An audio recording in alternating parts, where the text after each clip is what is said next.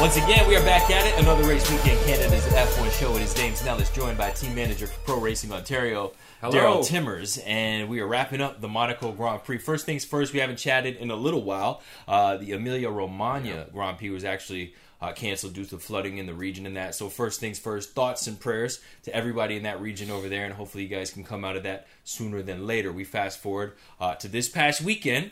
There was a big race in Monaco, heritage race, let's just call it that. And the race takes place on Sunday, but let's be honest, the real race is on Saturday. So let's talk about what we saw on Saturday first and foremost. I was surprised with that big mistake by Perez, to be honest. It was, he's under pressure, obviously, to keep up with Max, but he knows that any screw up here, you're at the back and you're stuck there. You are not passing. You are not doing anything. You could be the fastest car in the world, but you still will not be able to pass at this track. And when I saw him hit that wall in one, I was like, wow, there goes that. There goes the weekend. There goes the weekend. There goes almost the championship. I would say there goes the championship. Yeah, to me personally, when I saw it, same thing, corner one, he just kind of flubbed it, lost the rear end, parked the whole car. Yeah. Not even just like a tie rod. Yeah. It was done. There was no, like, kudos to Lando and McLaren. They were able to get it back because it was a light tap. But when that happened to Perez, you're going, okay, here we go. Yeah. Max in P1, and he walks away with it. Yeah. And ultimately, that is what happened. But round 3 did get a little spicy. Yes. Because we saw Ocon. Ocon was on provisional pole. Yeah. Only to get pit by Alonso, who had purple sectors for the first 2 sectors and still went green in his own personal sector. And then Max comes through in the final sector, down 2/10. 2 corners. How did he pull that out? Because I'm sitting there, I'm looking at... He bounced off the wall. That's how he did it. It was like pinball. He just said, I think he realized that his delta, he's like, well, screw it. I'm even if I lose the 2/10 or if I go down, I'm going to be second or third. And he rolled so much speed through those last 2 corners that he had no more room. He ran out of room with how much room he's coming onto the track, onto this front straightaway. Clipped the barrier on the left, smoked the barrier on the right, and still got pole. And that's just showing, he knows the limit of his car. He knows the limit of that track, and he literally was a little bit past that limit. He got lucky. Monaco, this weekend, it is like a pinball machine. Yeah. And you tap it, you get away with it. You don't. Like, we saw a bunch of guys. I mean, we just mentioned Lando, obviously Perez. Even Lewis Hamilton parked it. Yeah. We got a nice new view of some of the upgrades, which we will talk about in just a little bit. But Monaco in general, as a heritage track, they're coming up for renewal on F1 in the calendar, let's say. I don't see it going anywhere, but is there a way to spice up the actual race? Because it just looks like a parade. They should make a Monaco car. They should make it where it's a lot smaller. They should make it a lot tight. Just make it smaller. The cars are so big. There's no way to pass on this track. You saw it with Perez and the Haas. Magnussen blocked him for the entire race. Yeah. All he had to do was in 2 spots was move over, and he can't pass. Yeah. He was Stroll was on a battering ram trying to get by people. He was smashing people left, right, and center. But that's the only way to get around people at Monaco. Yeah. Kudos to him for at least trying something. Everyone else just kind of sat there, and they have to do something. They can't widen the streets of Monaco. It's one of those things they can't do, but I don't know if if they just did a scale version of the race, the cars have to be to this scale for that race, and then it can go back to your regular scale. I don't know. With that being said, right? I mean, as fans of Formula One, we understand the lineage of the race, and we understand why it's 100 years of racing there, right? But new fans are coming in and they're going, "This just looks like a parade. This is more like."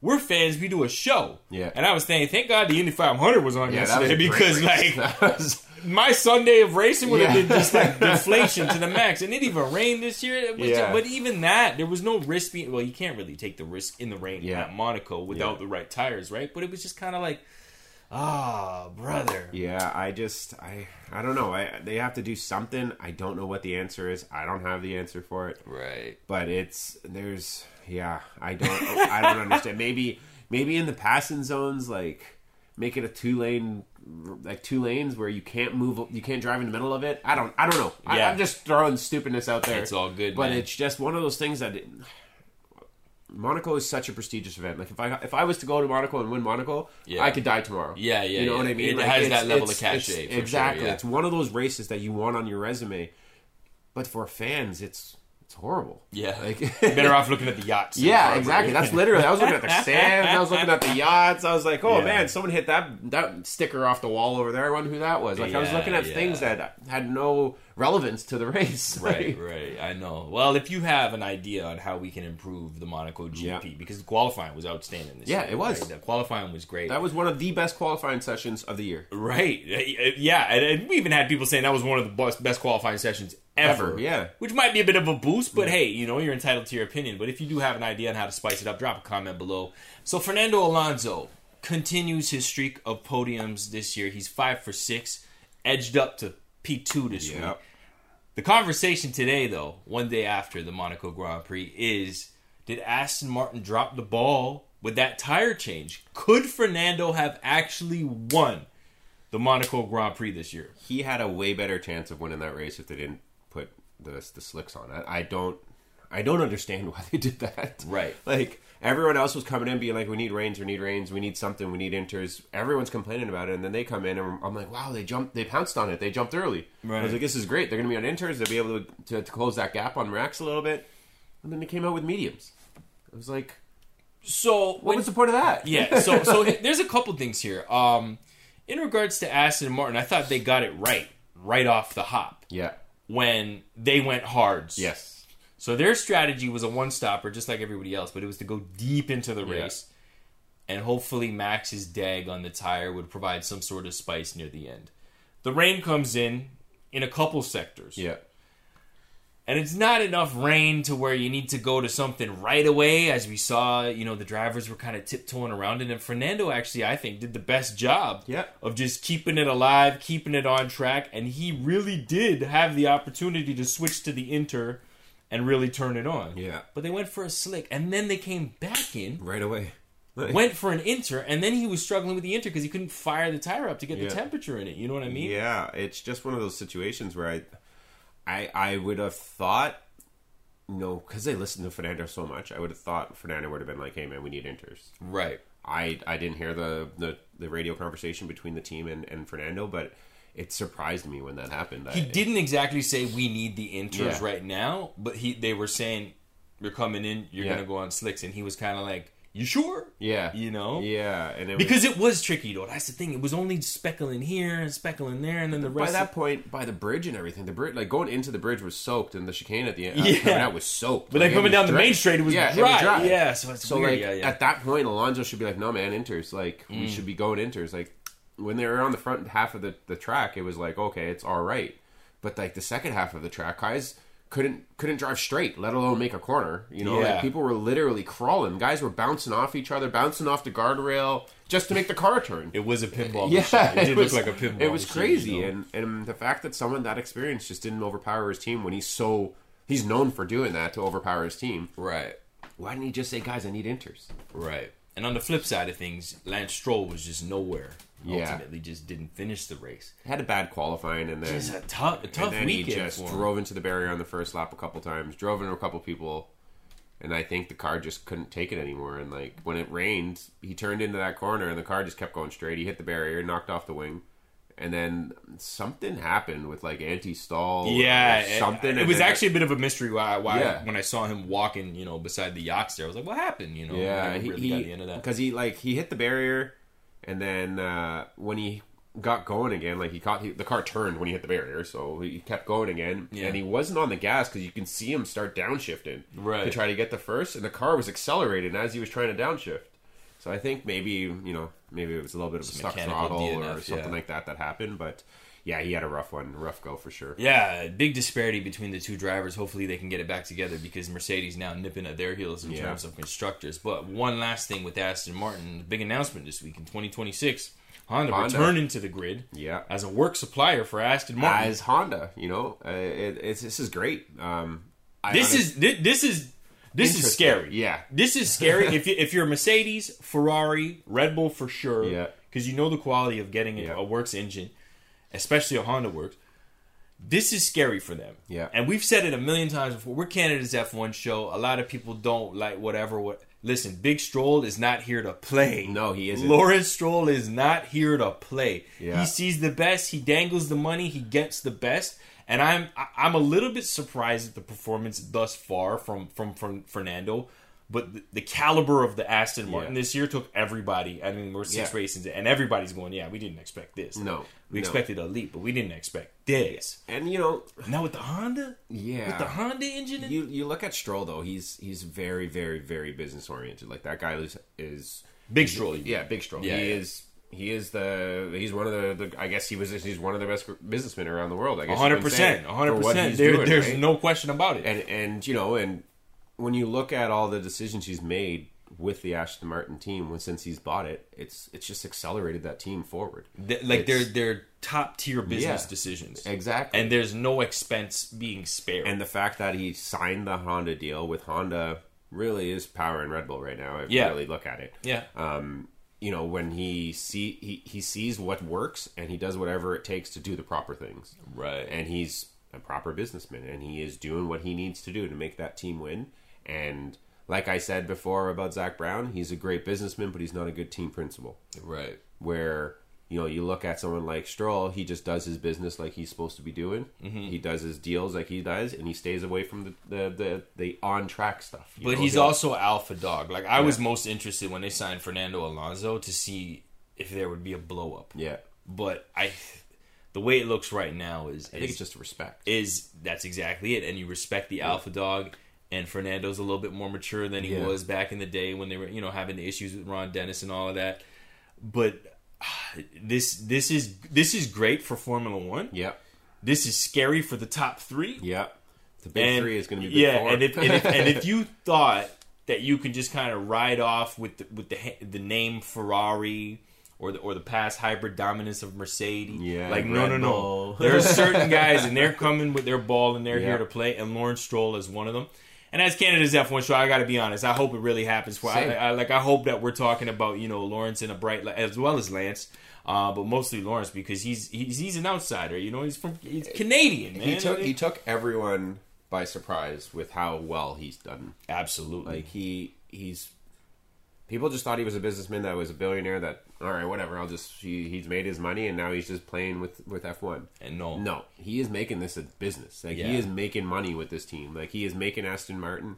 There was I was reading an article a little while ago and they were talking about how Aston Martin's sales has turned around since they've become the pace car of Formula One because he owns Aston Martin. Yeah, he made that pace car. Integration, and then now everyone, when they see the pace car, he says he sold over $60 million or $70 million this year alone with just that pace car. And I gotta be honest, that Aston Martin SUV is nice. Yeah, it is. As a family man who solely looks at SUVs, that Aston Martin, does look nice. It does look nice. I'll give you that. Well, we definitely look forward to see what Honda supporting Aston Martin brings in 2026. We got a few years before we actually see it on the grid, but hey man, I like to see the Aston Martin turn around. I would like to see Lance just come a little bit closer into the points. That way there's less disparity when you actually see a fight between Mercedes, Ferrari, and Aston for constructors because nobody's catching the Red Bull. No. Esty Bestie on the podium, baby. Crazy. I would use another word. That was a little cringy. Yeah. It was a little cringe. It was a little... But it's okay. I get it. He'll take it. I'm just being sarcastic. Esteban Ocon finishes P3. Started P3. That's the big part. Started P3. So let's go there first. Because the real question I have is this. How did Esteban Ocon put that Alpine on provisional pole and it came right down to the wire? There was only 2 guys behind him and they just leapfrogged and pipped him a little bit by a tenth or 2. But how did Esteban Ocon put together a P3 Alpine in Monaco? It's Monaco. It's not one of those high downforce, those very mechanical grip tracks. It's literally run an inch to the wall as fast as you can go through the corner. That's it. So he put it together. He nailed it. That car, obviously with Gasly in the top 10 too, it wasn't like they were slouches. Right. So that car, he nailed it. That's all I can say is he put a lap together that I don't think he could have won any faster. So we're coming off the tail end of some scrutiny from Alpine CEO. Yes. The last time out, he made some remarks. As it pertains to the team and the progress of the team, you know, I think the team principal at Safnauer is probably feeling most of the blunt or the force of some of those words that were said in public. But it trickles down, and it trickles down. And these guys are the best drivers in the world. They're highly competitive. Do you think Ocon and Gasly went into this race, this follow-up race, post those remarks from the CEO with a chip on their shoulder, like, I'm going to show you something? 100%. You know, but I also can look at it as a CEO as like, hey, let's just put a little fire underneath these guys. Talk about it. Team manager, right? So you're a team manager for a pro race team here in Ontario. So you can see that side of things where it's like, hey, let's light a fire under their ass because I feel like they're dogging it just a little bit. Yeah, and honestly, we see it sometimes with our drivers where it's like, man, like, what's going on lately? Like, you know, you're usually a top runner, and all of a sudden now it just, you know, you're making mistakes. You just don't look like you're in the zone, and sometimes you just gotta, like you said, light a fire underneath their ass and kind of show like, hey, you know, there's other people out there that want these wins. You're gonna have to work just as hard, and the way you're driving now, you're gonna have to work even more to catch them. So. I think that's kind of the strategy the CEO was going with. Like, it wasn't like the cars were absolutely horrible or the drivers were absolutely crap. They crashed each other, whatever. That was crazy in Australia. That was like it was just a crazy time. I don't think you can't really say that was just like literally that was a gamble at the end of a race. Yeah, exactly. That in hindsight probably shouldn't have even happened. Yeah, exactly. And you know, I think the drivers also were like, you know what? I think they know that, you know, they're really and truly their jobs aren't at risk. Like, right, they're really good drivers. The teams love. They're both French drivers. They're driving for a French team. It's marketing. They're not going anywhere. Yeah, like, and it's a big. The other thing is too is it's not just a F1 team. Yeah, it's a big car company. Yeah, exactly. Right, and it's a boutique car company. Like, it's like a specialty car company that you know is there to kind of show their clients that they're in F1. We do have some performance cars too. Exactly, right? So in the end, I think it was just something that the CEO was like, hey man, we gotta do something to kind of spark these guys. So and it was kind of out of the blue how he just came out of nowhere. Dude, and dropped as blue as the car. Yeah. Well, the CEO and Ocon. And Ocon, out of the blue. I couldn't believe my eyes. No, I couldn't believe it. I was like, because I was like, hold on a second. That says Ocon P1 during qualifying. And then you start to do the math and you go, oh, no, wait. They called them out and this and that. Yeah. So they're, you know, highly competitive drivers. Like, I'm going to show you. He showed them. Yeah. But the other part of the equation now is this. The confidence boost for any athlete. And what I find is I've been an athlete. I played sports. I played hockey. I played basketball at collegiate level. I moved on. I'm doing some racing now. Once you do well in a race, the confidence, you have the speed. You've shown the speed. And all of a sudden you're looking at the front guys, the Maxes, the Fernandos. And you're like, we all fast, but you're not that fast. Yeah. What does that do to a driver moving into the next round? Because now you know you can do it. You've podiumed, so you know you can do it. You know the car can do it. So now all of a sudden, all those little second guesses going into weekends, like, am I really able to do this? Is this car really able to compete and get on the podium? All those questions are out the door now, right? All those questions are answered.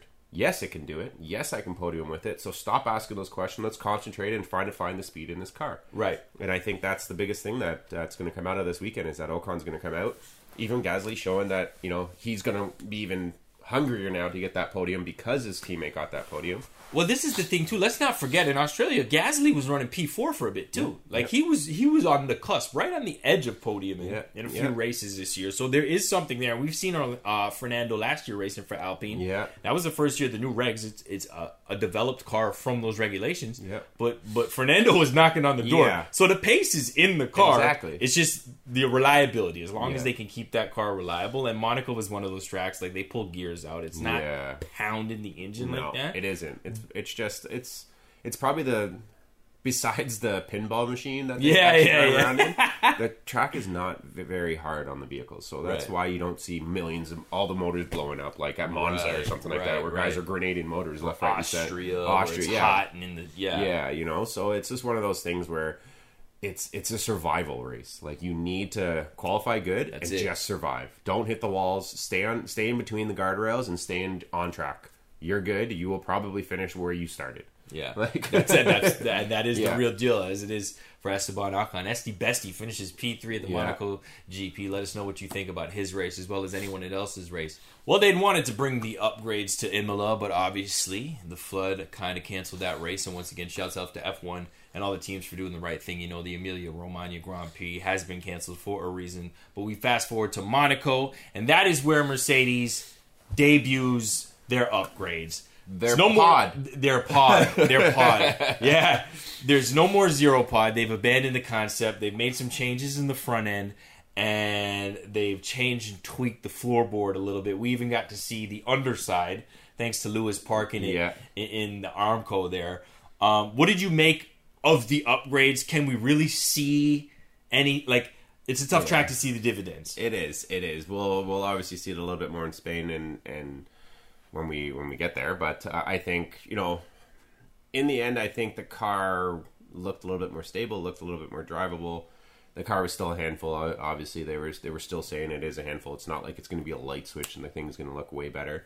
But they changed a lot on this car. They changed like the front suspension pickup points. They've changed the floor. They changed the side pods, wings. They changed everything on this car to make it work. And it's not one of those things where you throw a bunch of darts and it lands in the bullseye. You know, it's going to be, you know, hit and miss here and there, but they're obviously going in a better direction.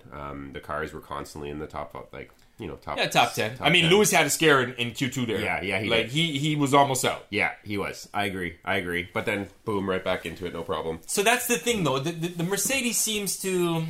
They have I don't want to say they have an issue, but you're looking at two polar opposites. You have the Ferrari that fires up the tires so well, it's only good for one lap. Yeah, exactly. And then the DEG just go, and they can't race with it. Yeah. And then you have the Mercedes, which really takes time and coaxes it in to build the tire time. Like, we've seen guys in the past, I can't remember what race it was, Australia maybe, or maybe not, but they've been doing 2 laps.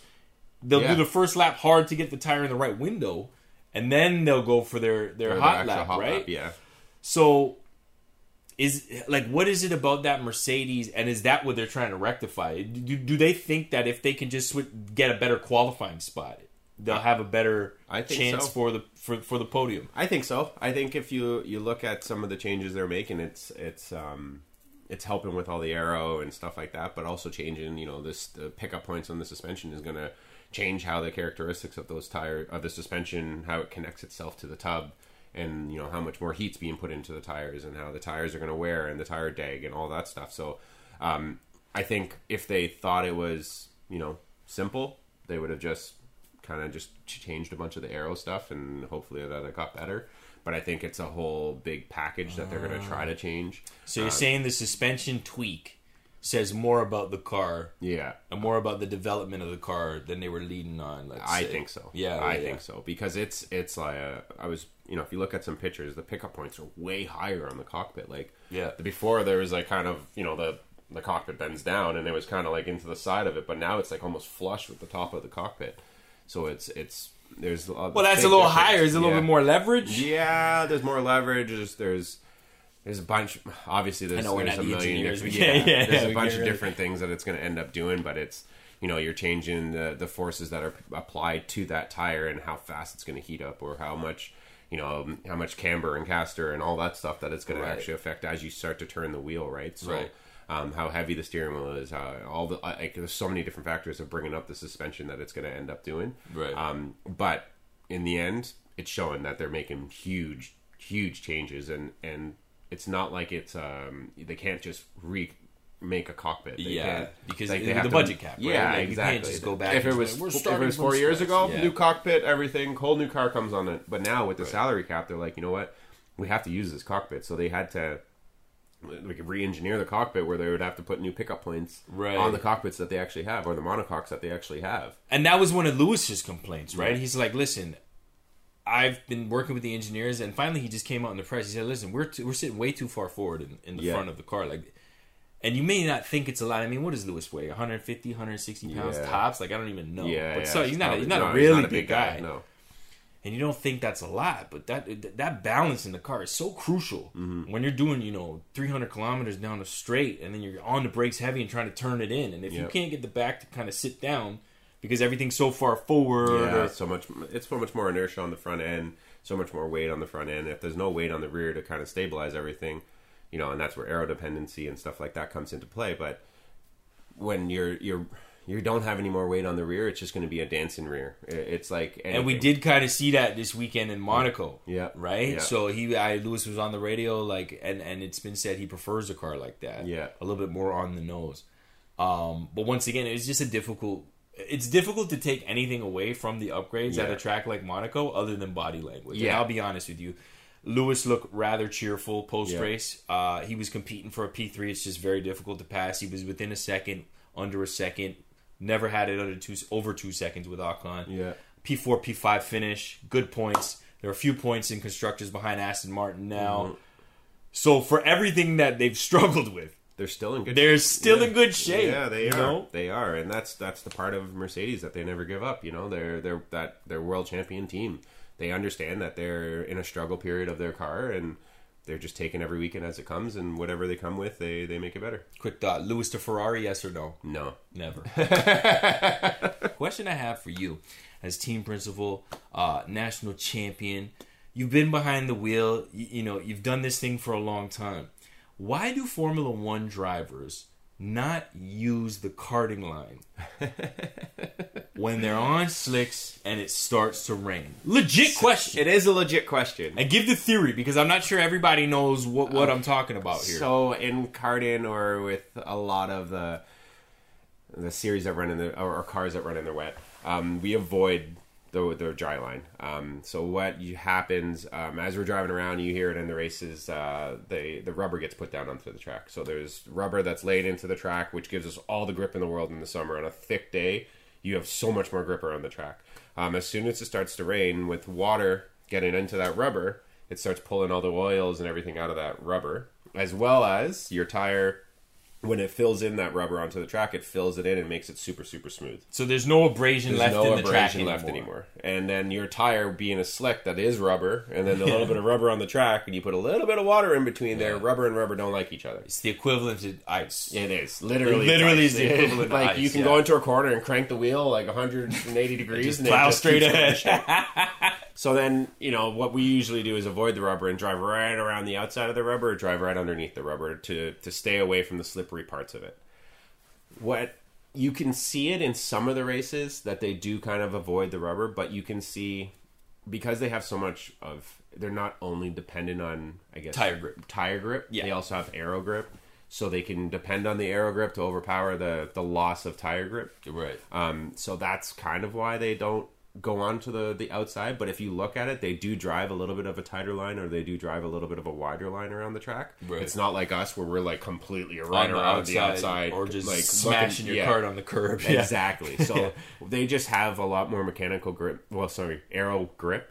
Because the mechanical grip isn't there, they still have a lot more wings to kind of plant that car to the ground with the the bottom the diffuser on the rear of the car, or the flat floors that they have that create so much more grip, and it sucks them down to the ground. But you can see in Monaco, when you don't have a high-speed track like that they can depend on the aero to give them the grip. They're driving on the dry line, and they have no grip. They're just going straight. So I think it was one of those things where it's like the drivers just needed to clue in and be like, hey, I gotta go back to my car. My low speed. They have to go back to low speed racing again, right? Yeah. Where they have to go back to their karting days or their beginner formula days, where they don't have a lot of aero grip, right? And they're avoiding those lines to drive around the outside. And I guess for some of those guys, they've been, minimum 10 years removed from that. Yeah, minimum. Exactly. So just you look at a guy like Fernando. Yeah. That's 35 years removed from that. Exactly. It was just interesting for me to watch, because I was watching it, and what I will say is this: while I don't know, who am I to critique their lines, but I was just curious because, and I understand why, it's not a very wide track and it's ping pong as it is, right? But just a wider line would probably have gotten them through the corner. Yeah. The issue I was seeing with most of them was getting the power down. Yes. Because there's so much power. Yeah. And through those slick sections, it's just almost impossible. Like we saw Max just kind of bounce through, and luckily it just kind of worked out for him. And when you see Max doing it, they're all great drivers, but I think Max is on top of the game right now. You also saw guys come out of the corner once it was like completely wet. It was a downpour. They come out of the corner and they'd roll to the inside of the track and then get on power. Right. Because they were off the rubber at that point. Yes. So now they can put the power down. But the guys that were staying on the rubber were just like, all over the back end, right? It was interesting to see. And, it was one of those things where we never really get to see it that much. Yeah. Meaning, like, the rain is coming down in certain sections, but you don't necessarily need a full wet or an intermediate tire to get around the track. Yeah. So to watch these guys kind of tiptoe these boats around in Monaco, like some guys, they were coming to a dead stop. They were. They literally were. And I was like, go around the outside. Just go around the outside. Just try it. But that's interesting. If you would like to learn a little bit more about the karting line, the wet line, the race line, maybe even jump in a kart, be sure to hit up Darryl at Pro Racing Ontario and Mosport Karting Center. It was a great conversation to have. Monaco Grand Prix in the books for 2023. It was uneventful until it was eventful. And in the end, we got Verstappen P1.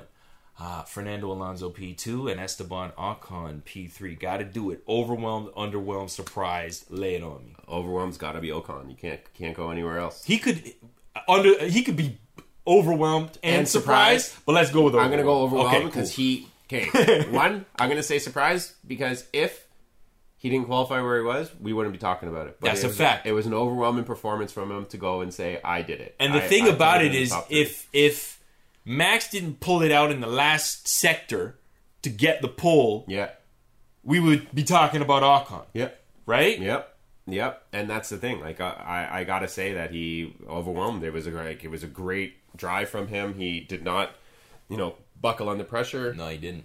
Put the time in. Boom. Got a P3 podium out of it. And that's one thing I want to mention quickly because he's won a race before. Gasly's won a race before. When you see these guys and you think they're young guys and they don't know, no.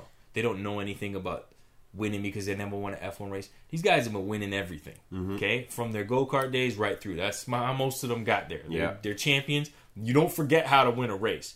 So it's nice to see, Ocon competing in a position where, let's be honest, a bit unfamiliar for Alpine to be up in the podium points, but being able to handle the pressure and be dialed in and focus on a circuit like Monaco, have the rain coming over this way, not over that way, put down a quality lap like that. It was an outstanding weekend for him. I would say like driver of the weekend for me was Ocon. I agree. Underwhelming. I got to go with Perez because I don't know what the heck they were doing back there. Okay, so here the amount of the 9,000 pit stops that they did. They were data collecting for Max. That's what they were doing. I don't understand. He came in for his tires, and then it started to rain, and then he came in for his tires, and then they came in for inters, and then they came in for wets. Yeah. And then they were like, we need inters, so they went back to inters.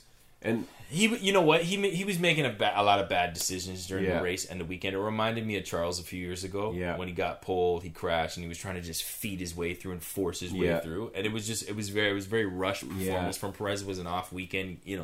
I would say Perez underwhelmed for sure. Yeah. But I also was thinking, well, who had the worst day? Stroll. Perez, Stroll, or Magnussen? Magnussen. Right? Like, they had a day. When I saw I saw Magnussen just 2 kilometers an hour trying to make it back into the pits, I was like, man. Yeah. And I was gonna say Stroll was my surprise because he didn't do anything either. He just kind of, for his teammate to be, so carrying the team right now. Carrying the team. And then he was, 14th in qualifying? He was 14th in qualifying. And it's like, and he dropped places right off the top. He got into a bounce around. Yeah, he tried to go around the outside of the hairpin, but there was literally no room where he drove it straight into the wall. Yeah, they pinched him down. Yeah. And he's like, oh, they hit me. And it's like, oh, man, you put it in the wall. Yeah. Monaco's a weird one. You kind of got to let it settle in. Yeah. You just got to survive and then let it settle He tried down. to make something happen where there was nothing to be made. Yeah. No, so absolutely. That's where I'm going to go with Stroll. Just underwhelming of, I don't know, his performance right now. It's just